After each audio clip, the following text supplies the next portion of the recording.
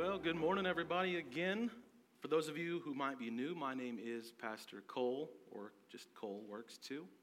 And I'm the ministries pastor.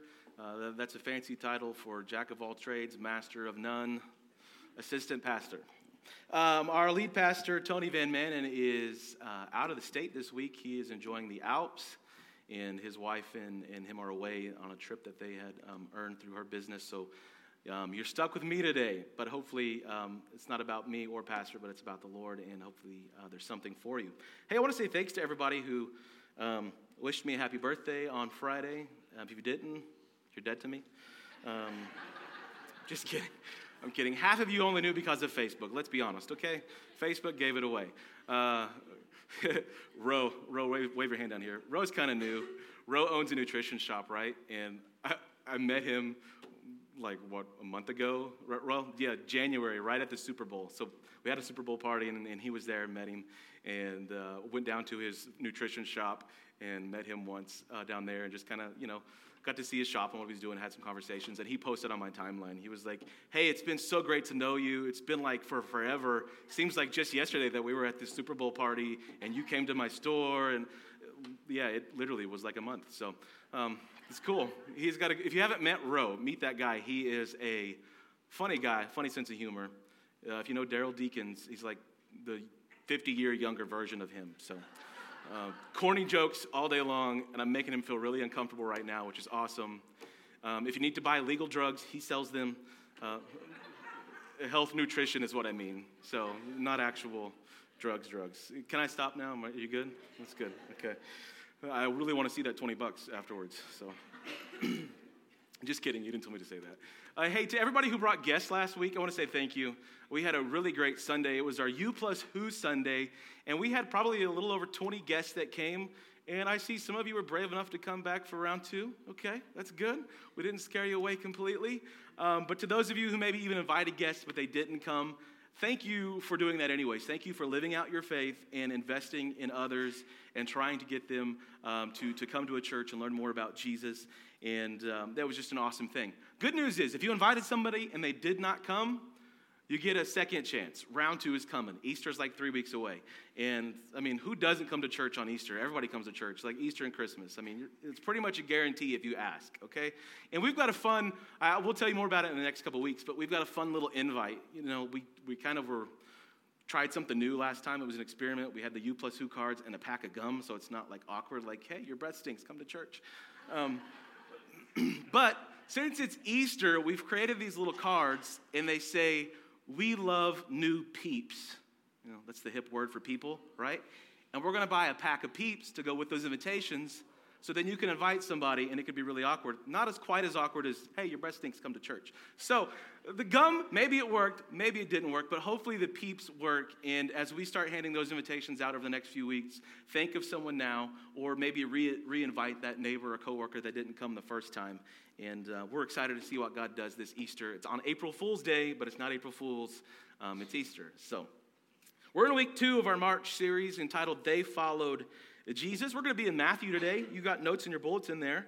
But Matthew 14, if you want to follow along in Scripture, I definitely would encourage you to turn over in your Bible or click on your tablet or smartphone, whatever you prefer to use. But that's where we're going to spend all of our time today, the majority of our time here, in this passage. And we're going to read Matthew 14 almost in its entirety. And for some of you, perhaps this is a familiar passage. Maybe if you grew up in church at all, you heard it as a child. And maybe you never heard of it before and you're kind of new to the church thing. That's okay too. We want to just look at this story and hopefully we'll find something, discover something new that we've never seen before. I'm always amazed how many times I can read a passage over and over or hear that story from a preacher multiple times, and then there'll come another time that I hear it and something new just pops off at me on the pages, and I'm like, wow, how did I not see that before? And so I don't know if that'll be you today, but hopefully there is something that you will learn today that maybe you've never seen before. It's estimated that between 8,000 and 10,000 churches will close their doors this year. 8,000 to 10,000. That's a study done by Tom Rainier.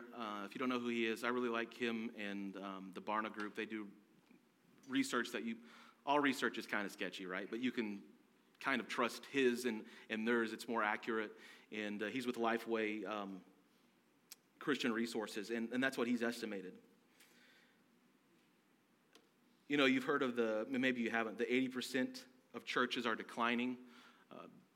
That was at one time a true statistic, but there's actually good news. It's only 65%, so that number's lower, which means the 35% are actually growing. So there's negative because that declining number is higher, but the growing number is a positive thing.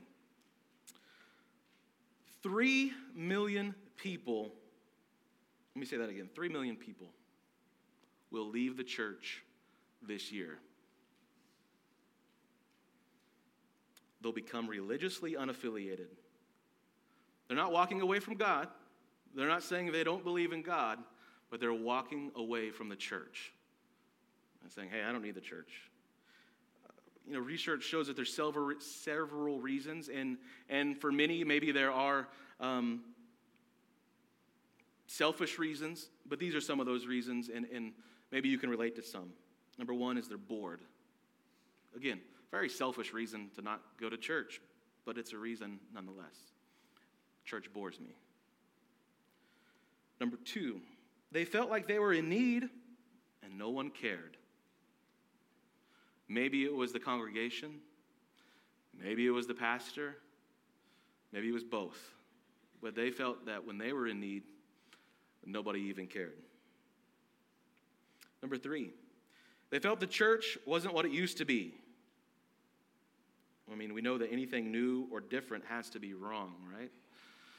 Change. We don't like change. And so sometimes people don't like change, so they just give up. Hey, whether that's in the good change or bad change, they just don't like it.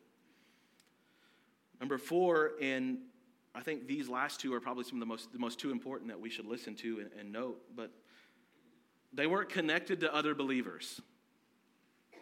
And what I mean by that is, and maybe you're one of them, you slip in and you slip out of church as fast as you can. You're punching that time clock. I'm going to get there at the last minute. That way I don't really got to say anything to anybody. And I'm going to leave as fast as I can, maybe even while the preacher's praying, so nobody notices who I am.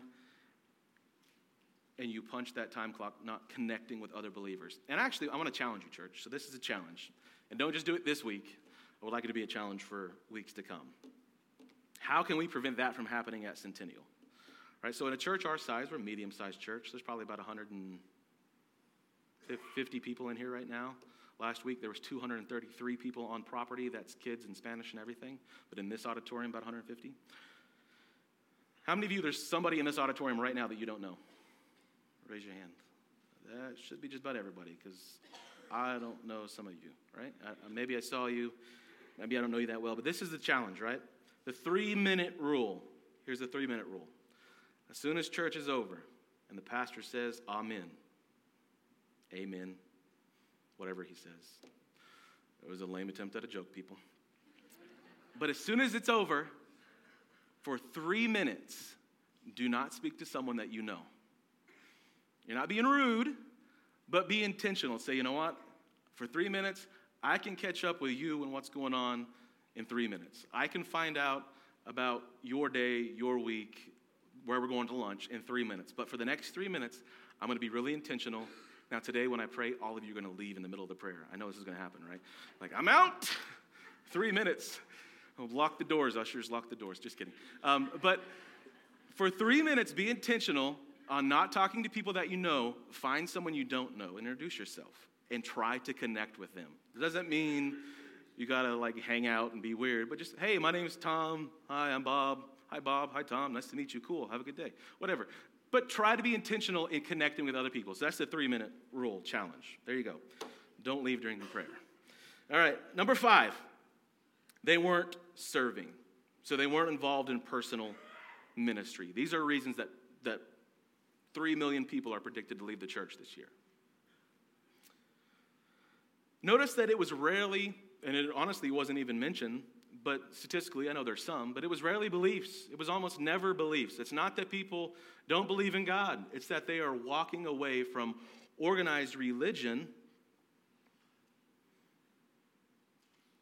And the problem is that we're not prioritizing worship with other believers. We're not prioritizing fellowship or community with other believers or serving with other believers. Yes, sin's a factor. Obviously, we're not avoiding, we all have sin in our lives. I mean, you say the word sin and everybody gets, who does he know about mine? Everybody gets rigid. Yeah, we're all sinners. And sin is a legit and it's a serious problem, but we're not focusing on sin today as much as we're focusing on, which is a sin, the lack of faith that we have. And we're going to see how not serving, not being in community with others, not getting involved in the church causes us to have a lack of faith, and how this applies to following Jesus, right? Last week, Pastor mentioned the 5 circles of the church. And if you were to draw a diagram, right, of 5 rings, picture them like a bullseye, the outside ring is the community. And last week, we had a service to try to invite the community into the crowd. And the crowd is people who show up on Sunday, but they don't belong to the church. They might even be unbelievers. They might not really know church. And from there, we go into the congregation. Now, the congregation are those of you who come every week, those of you who are faithful every week, those of you who would say, yes, I am a believer of Christ. I have decided to follow Jesus, and I know that he's my Savior. But then we see that there's the committed and the core. And those people, as that inner circle moves in, those are the ones that come faithfully. They serve, they give, they're committed, they're investing in this local body of the church, and they're investing in others and in the community, right? And so as we talk about this series, They Follow Jesus, we're talking about moving from the outside in until we're the part of the core of what the church is and we'll believe what God would have us to do. And there are many different reasons that we don't get involved in ministry and people don't get involved in ministry, right? Specifically when it comes to serving in the church. So if we're talking about moving from the congregation, moving from the crowd, people that just come to church, to actually being part of the congregation, being part of the committed and the core, people who are giving. If we want to move inward, there are reasons why we don't do that. And here's a couple just to rattle them off, right? I'm not talented enough. In other words, I couldn't serve in church. I couldn't do I couldn't stand up and talk to people. I couldn't sing. I couldn't play. Yeah, I can, but I only do it for myself. It's more entertaining if I play guitar and it's just me because I'm not that good. I'm not smart enough. I didn't go to college. I don't have an education. They need smart people. I don't dress well enough. I don't look good enough. Whatever. I'm too old. I'm too young. I'm too busy. And so we make excuses as to why we can't follow Jesus. I mean, sure, we follow him enough to realize we're sinners. And if you've never made that decision, I hope that would be you, or you say, hey, I realize that I am a sinner and I'm in need of salvation. Pastor talked about that last week. But let's say today we're talking about those who've already committed. They're saying, hey, I'm going to follow Jesus. I realize that he died for my sins. I realize that that's important. But that's about it. I don't really want to go any further. I mean, this whole getting involved in church, yeah, I want to come to church, but if serving and doing, that's not for me. That's for preachers. That's for the called, as we might say.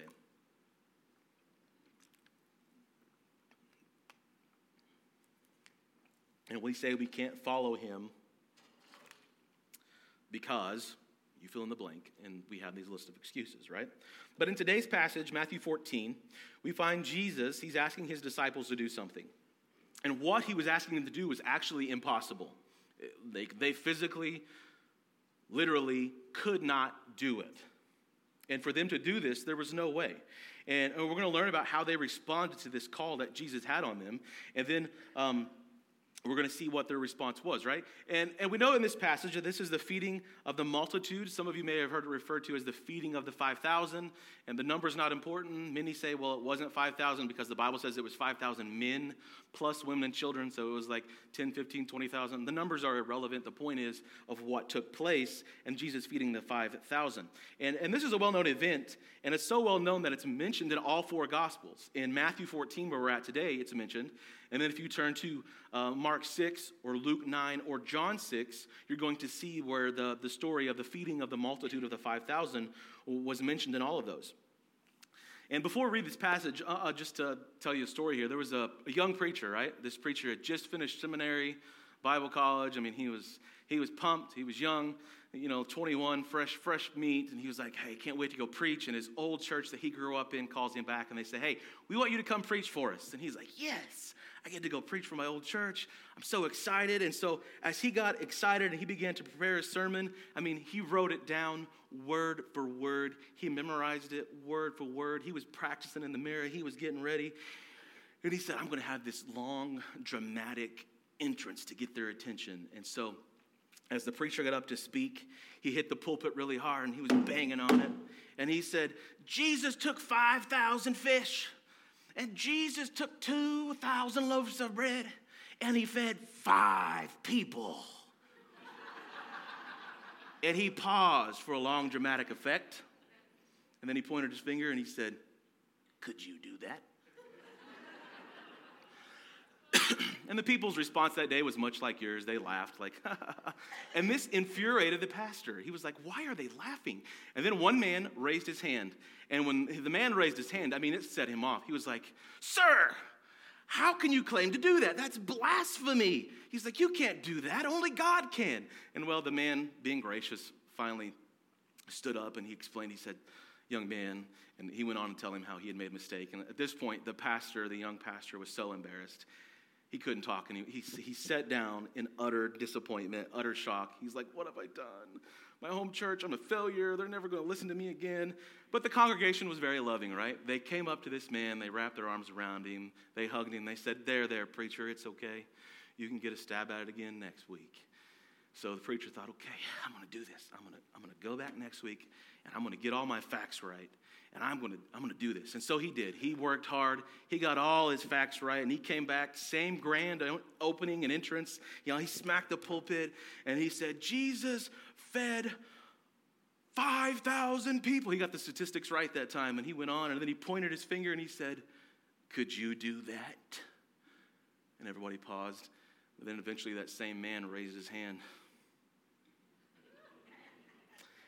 And the pastor was so confused. He's like, what in the world is wrong with this guy? He said, sir, how do you reckon that you can do that? And he said, well, with the leftovers from last week's sermon. So there you have it. That's the feeding of the 5,000. Let's pray. I'm just kidding. But we're in Matthew 14. Just to recap, these first 12 verses. We're going to pick up in verse 13. But the first 13, or first 12 verses are the beheading of John the Baptist. John the Baptist was beheaded, and the disciples are going to tell Jesus about this event that took place. And verse 13 says, when Jesus heard of it, he departed thence by ship into a desert place apart. So God's heard of this. He's going away. He wants to be alone. He wants to pray. One of his followers has been killed, right? And when the people had heard thereof, they followed him on foot out of the cities. Verse 14, and Jesus went forth and saw a great multitude and was moved with compassion toward them, and he healed their sick. So Jesus is going to go away. He's heard the news of John, and he is wanting to mourn, be alone, and yet this people know of who he is, and they decide, we want to follow him. And as they follow Jesus, Jesus is moved with compassion. And he says, you know what, I'm going to talk to this crowd. I'm even going to heal their sick. He's performing miracles, and he's with this crowd. But if we look in verse 15 and keep reading, it says, and when it was evening, his disciples came unto him, saying, this is a desert, sorry.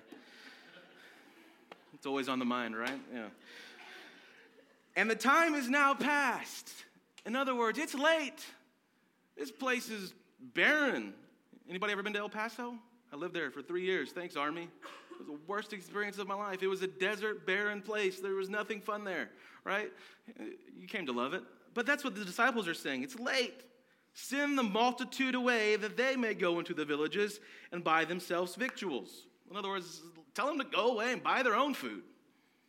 But Jesus said unto them, so he says to his disciples, they need not depart. Give ye them to eat. So he says, hold up. He's like, they don't got to go anywhere. There's no need to send them away. You give them something to eat. You feed them. So the disciples sensed a need. He said, this crowd is getting anxious. It's late. They're hungry. Get rid of them, God. We want to go. And God says, you feed them. They saw the need, but they didn't want to meet it. Now here's the question. Have you ever sensed a need, felt a need, but then you're like, well, I don't want to meet it. God, send somebody else to meet it. God, send somebody else to take care of it. And that's what the disciples were doing here. We instantly think, sure, we're moved with compassion. Being moved, that's not hard to do, right? Oh, I feel the need. I feel sorry for that guy who is in need. But yet we don't want to meet that need. And we try to think of ways why we can't and reasons why we can't, and we want somebody else to do it, right? Let's back up in verse 17. And they said unto him, we have here but 5 loaves and 2 fishes. We can't do it. We're not prepared. We don't have enough food. We don't have the right tools. I mean, John, he was one of our followers. He just died. Just send him away so we can think about this and mourn about this. And yet, Jesus says no. He says, verse 18, bring them hither to me. I know we wouldn't use the word hither today, but what he's saying was, just bring me what you have. You've only got 5 loaves?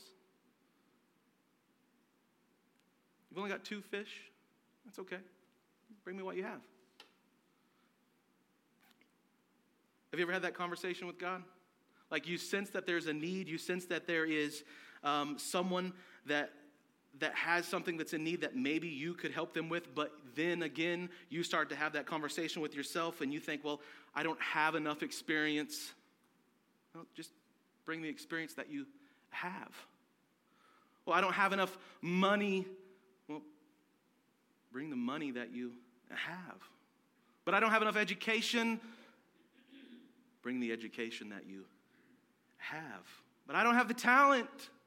Well, you get where I'm going. Bring the talent that you have.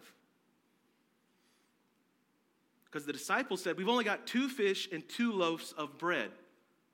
There's over 5,000 people. And Jesus said, bring me what you have. Verse 19. And he commanded the multitude to sit down on the grass and took the 5 loaves and the 2 fish, and looking up to heaven, he blessed and brake and gave the loaves to his disciples. So he blessed the bread, he broke the bread, and then he said, here you go, and he gave it to his disciples. I don't know about you. And I can't speak for the disciples, but if this was me, I would be staring at God like, what are we doing? 5,000 people, and you know, we know he fills the baskets, we know the story. But at this point, this is what's interesting, the disciples go, and it says, and gave the loaves to his disciples, and the disciples to the multitude. So they had seen Jesus perform miracle after miracle, but yet they still didn't understand how he was going to do it, because they were like, God, we don't have enough. They're his followers. They've seen firsthand, but they're making excuses and what? But then they go ahead, and we see instead they listen, they obey, and then they do what they know to do, which is to start handing out the bread, and they trust God that he's going to do the rest. Verse 19 says, he gave the loaves to the disciples, and the disciples to the multitude. So even though the disciples didn't understand, even though they doubted, even though they might have been a little bit confused about how God was going to make these few small pieces feed thousands, and even though they had seen him do miracles, they didn't have faith. But then once God said, hey, give me the bread, and he broke it, and he blessed it, and he gave it, they said, okay. And they just went ahead and they did, and they served. And this is the question in our notes that we see this morning, and something that we want to look at in depth is, are you willing to do what only you can do and trust God to do what only he can do? Are you willing to do what only you can do and trust God to do what only he can do? All the disciples knew was start passing out bread. Start passing out fish, right? They didn't know how it was going to multiply, but they said, God said it. I'm going to go with it. And they were trusting that God was going to make this not run out and that he was going to feed the multitude. I'm sure they were a little fearful, right? Excuse me. They were wondering, how's this going to work? Like, I've seen a lot of miracles, but feeding this many people with that little fish and that little bread, that sounds like it's a stretch. But this is the thing, the tension and the fear that they were feeling was from God. And it was that fear that you feel sometimes, it's from God. It's not the situation. Oftentimes we think we're fearful of the situation. The disciples that day weren't fearful of the crowd. They weren't fearful of the hungriness. What they were fearful of was actually something bigger. The issue was trusting God. And that's the issue with you and me. It's about trusting Jesus, and it's about having the capacity of our faith tested and moved so that we will follow him by faith. Because after all, the issue is the size and capacity of our faith, which directly impacts our relationship with our Heavenly Father. And in this process, this faith process of trusting that he's going to use what you have and do his part, our faith muscle begins to get stretched and we begin to grow. Verse 20 says, and they did eat and were filled, and they took up the fragments that remained, 12 baskets full. So we know this story. Jesus fed them. There was leftovers. There was 12, and yay, hip, hip, hooray. And that's the excitement of this story. But oftentimes we stop there and we don't realize that this story continues on into another story that is also well-known, a child's story that you hear oftentimes about Jesus walking on the water and Peter going out to him. Verse 21, and when they had eaten were about 5,000 men besides women and children. Verse 22, and straightway, immediately, in other words, Jesus constrained his disciples to get into a ship and to go before him unto the other side while he sent the multitude away. So he says, hey, go away, guys. I got this. I'm going to send them away. You go. Get in the boat. Verse 23, and when he had sent the multitude away, he went up into a mountain apart to pray. And when the evening was come, he was there alone. But the ship was now in the midst of the sea, tossed with waves, for the wind was contrary. Now look at this. This is comical. This is that thing that popped out to me that I hadn't really noticed before. These are fishermen. These disciples, they're disciples of Christ, but that's their trade. Most of them are fishermen. There's others that tax collectors and things, but most of them are fishermen. This is their comfort zone. This boat and stuff, that's what they do. They're really good at it. But watch what's about to happen. And in the fourth watch of the night, Jesus went unto them, walking on the sea. And when the disciples saw him walking on the sea, they were troubled, saying, it's a spirit. And they cried out for fear. There's no great faith here. They're on the boat. They're in their comfort zone, but there's a storm. And now they see something. They think it's a ghost, but it's actually God. And these are the followers of Jesus, the most committed people of that day, right? The ones that are doing their best to follow Jesus. You would say, if you were to look at them today, oh, those are the preachers and the faithful church people. But they were scared. Verse 27 says, but straightway Jesus spake unto them, saying, be of good cheer, it is I, be not afraid.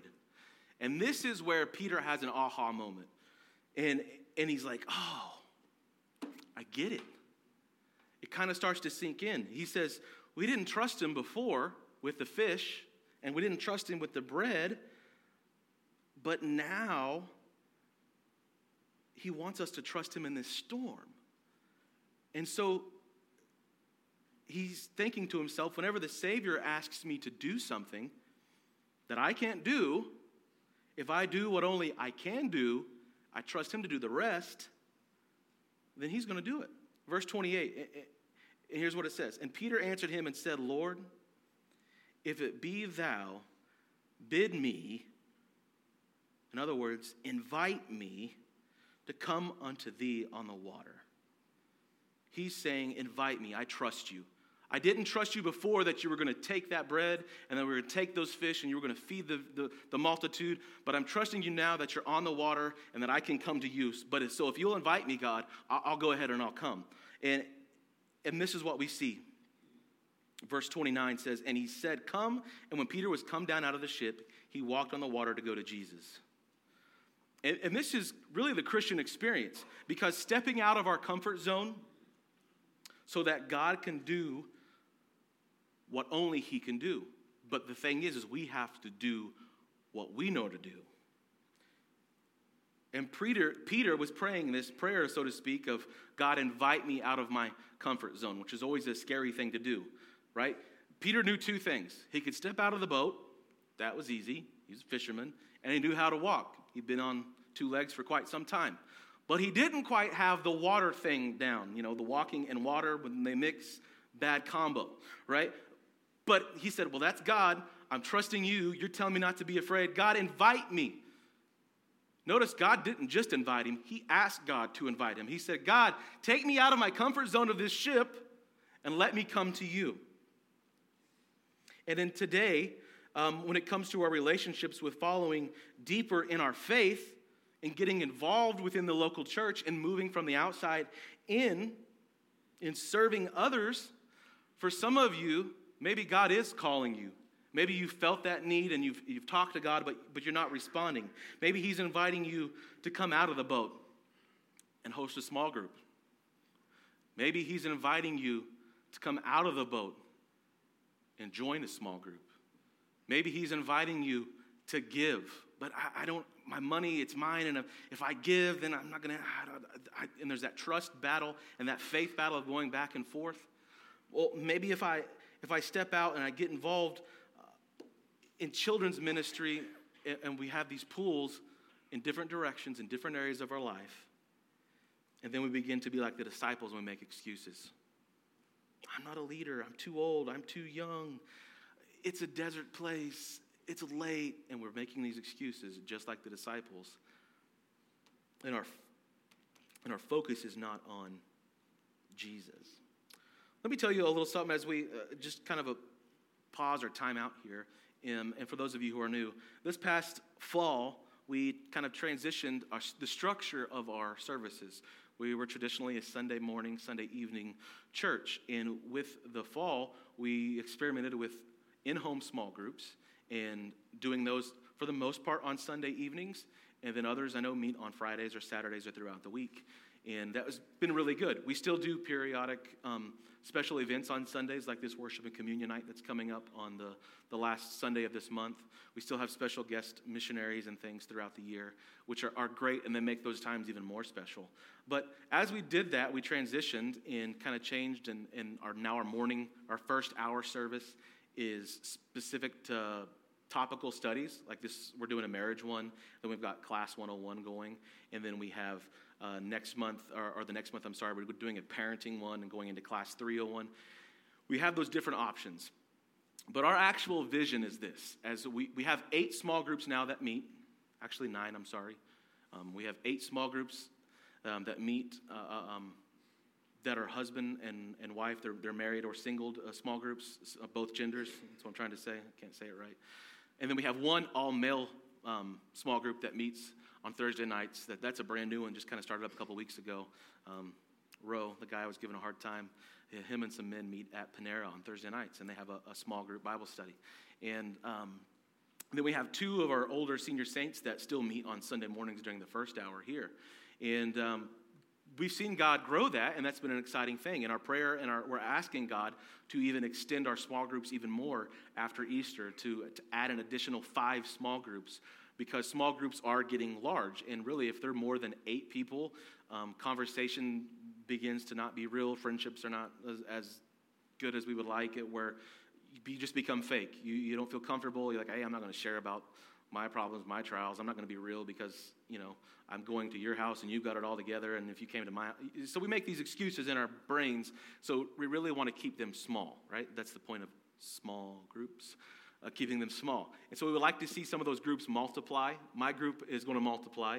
Right now we've got Jacob and Nicole. Wave at me. Hi, guys. They're the young newlyweds.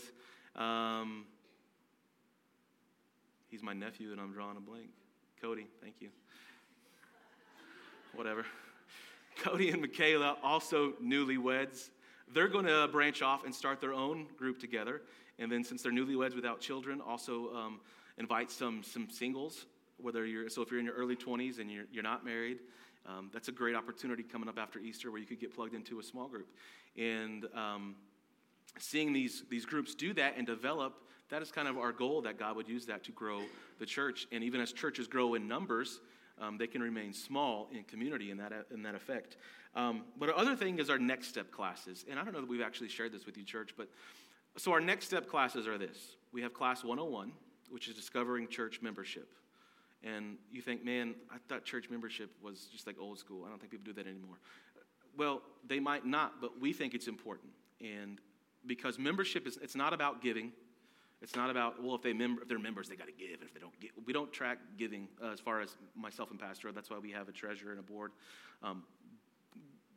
So it's not about that. It's not about you keeping tabs on you. It's just when you join something, when you align yourself with something, you're committed to it, right?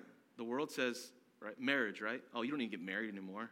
But when you get married, you're committing, hey, I'm going to be faithful to my wife. We're going to make this relationship work. Well, it's the same thing in membership with the church. When you join the church, you're saying, you know what, I believe and I align myself with what they're doing. And unless they depart from that, from God's truth, the Word of God, I want them to know that I'm committed to being a part of that. And so that's why we kind of encourage membership. And that also, it gives you, if you're a guest or if you're new or maybe you've been coming for months and you never known, we tell you about our church and what we are and why we believe it. Yes, we have the name Baptist in our name. It's not a biggie if we do or we don't. It's just a name. Really, the foundation is God's Word and the doctrine of which we believe, which is our Savior, His death, His burial, His resurrection, and all those foundational truths that we believe in. And everything else is the non-essentials. We can disagree on those, but we want to promote unity in the essentials, which is God's Word.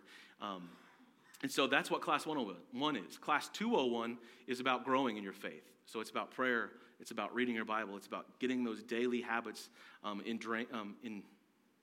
ingrained, there it is, not ingrained, ingrained within you so that you can begin to grow and develop that deep relationship with Christ. Class 301 is one of my favorites. It's about discovering your ministry, how you can serve, what your gifts are. We call it your shape, which stands for your spiritual gifts, your heart, your abilities, your personality, and your experiences. All 5 of those things are unique to you, and that makes you different. And so learning those things can really help you serve. And then Class 401 is evangelism, and it's about learning to make disciples and to share your faith and to grow and step out on your faith. I shared all of that with you to say this. It's our vision and our prayer that we have men and women who will step up and say, you know what, God has burdened me for that area of ministry, and I want to take that and I want to lead it. While it's great that Pastor teaches and I teach, we would love to see more laymen and women become involved in saying, you know what, I'm going to stretch my faith. I know God has gifted me, and I want to be able to do more. Because if we have laymen and laywomen who take charge of those classes, obviously under the guidance of the pastor, but they're saying, I'm going to trust you, Pastor, but I'm really passionate about this. I want to help people learn about this church. I want to help people become members and get committed.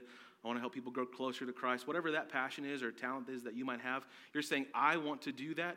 When you do that, and that becomes your focus, we become more organized, and that also opens up the opportunity to have more women's Bible studies, men's Bible studies, or young couples, and they're not just restricted to myself and preacher, pastor speaking. Now, some people might think, oh, that's a terrible idea.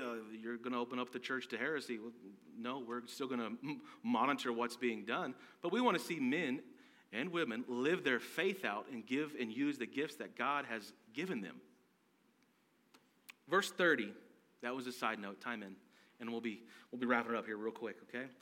But when he saw the wind boisterous, he was afraid, and beginning to sink, he cried, saying, Lord, save me. And immediately Jesus stretched forth his hand and caught him and said unto him, O thou of little faith, wherefore didst thou doubt? Why'd you doubt me, Peter? And I don't think he was angry. I don't think this was, this is just my speculation. It's not biblical. This is just my guess. But I don't think God was angry. Like, why did you doubt me? How dare you? If anything, right, he could have been more mad at the 11 disciples who were still on the boat. Peter at least had the courage to say, God, help me come to you. Invite me. And he went. I think it was more like a father, I think it was more like a father who's talking to his son, encouraging him like, oh, man, Peter, you were so close. You almost had it. But you doubted.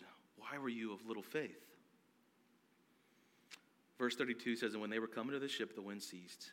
Then they were in the ship, came and worshipped him, saying of a truth, truly, in other words, truly, thou art the Son of God.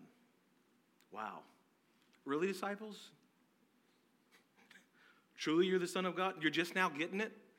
These guys have seen him perform miracles. They've seen him feed the thousands of people and heal people. And now just because they saw him walking on, oh, now you're the Son of God? Like, how can you live that way? I don't get it. But we've done the same thing. We're guilty of doing the same thing. We see God providing. We see him taking care of our needs. We see him meeting us in places where we didn't realize it.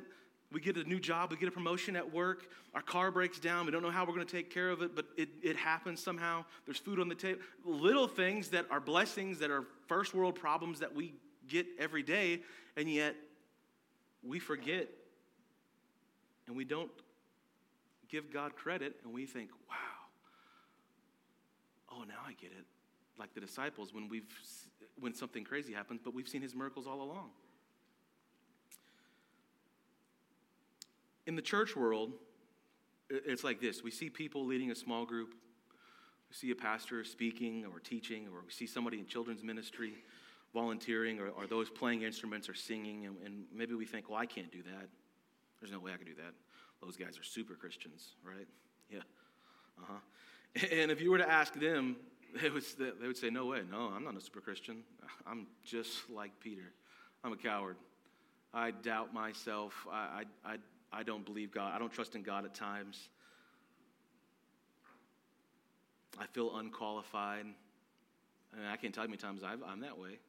You can ask my wife. You can ask Scott. We're good friends. There's times where I'm like, dude, what am I doing?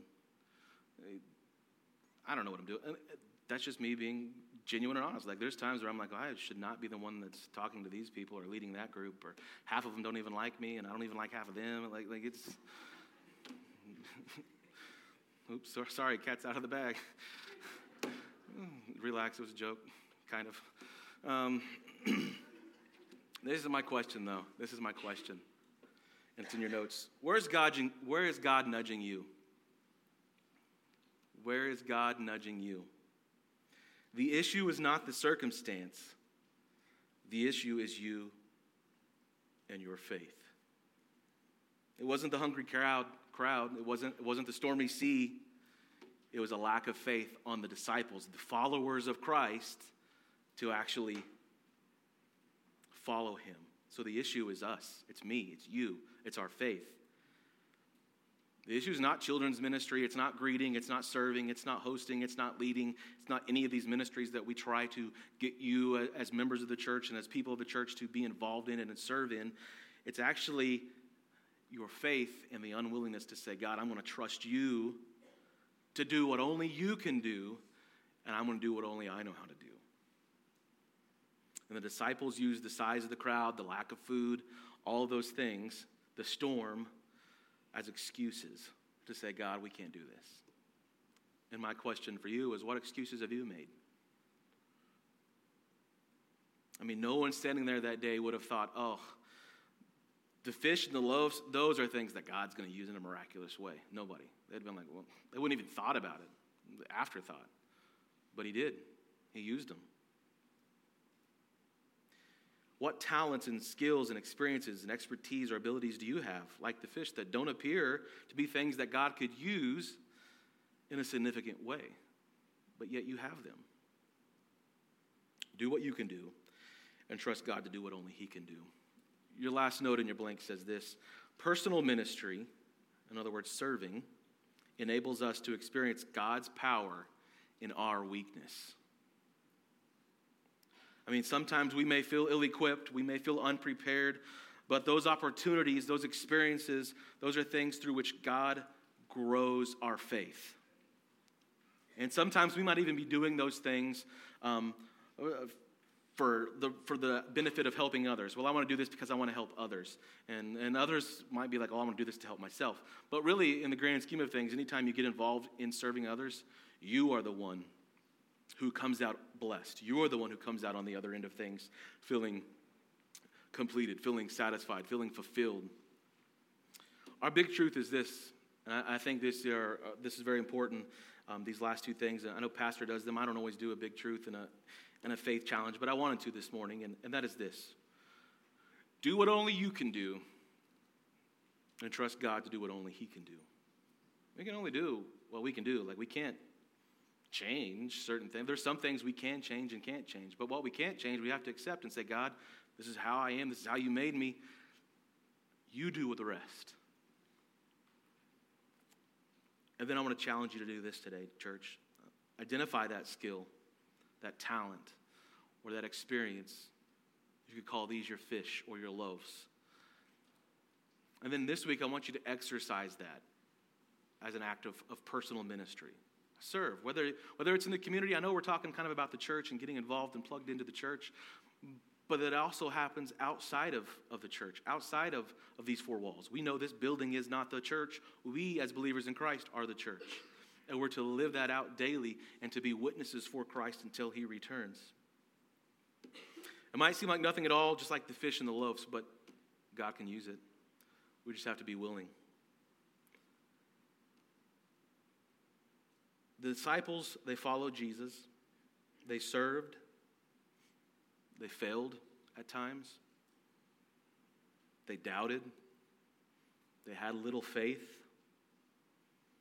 But when it came down to it, they did what only they could do. And they trusted God to do what only he could do. And my question for you is, will you do the same today?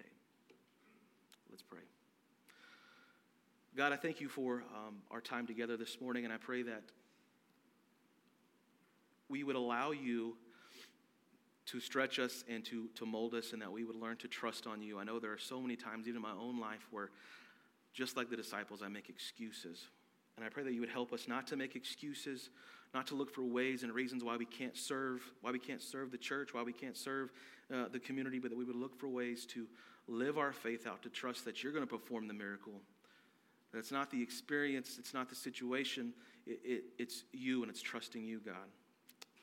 God, I thank you for those who are here today, and I do pray that if there are those who they've never met you as their Savior and they've never placed their trust in you, that they would realize that they can, and that this is a safe place, and that church is a place where they are loved. And I pray that you would just help us to be witnesses for you this week and to serve you. And it's your name we ask these things. Amen. Well, church, thanks for your attention today. I hope you have a blessed week. Don't forget that there are no Wednesday night activities this week. Don't forget the 3-minute rule that I challenged you with. Have a good afternoon.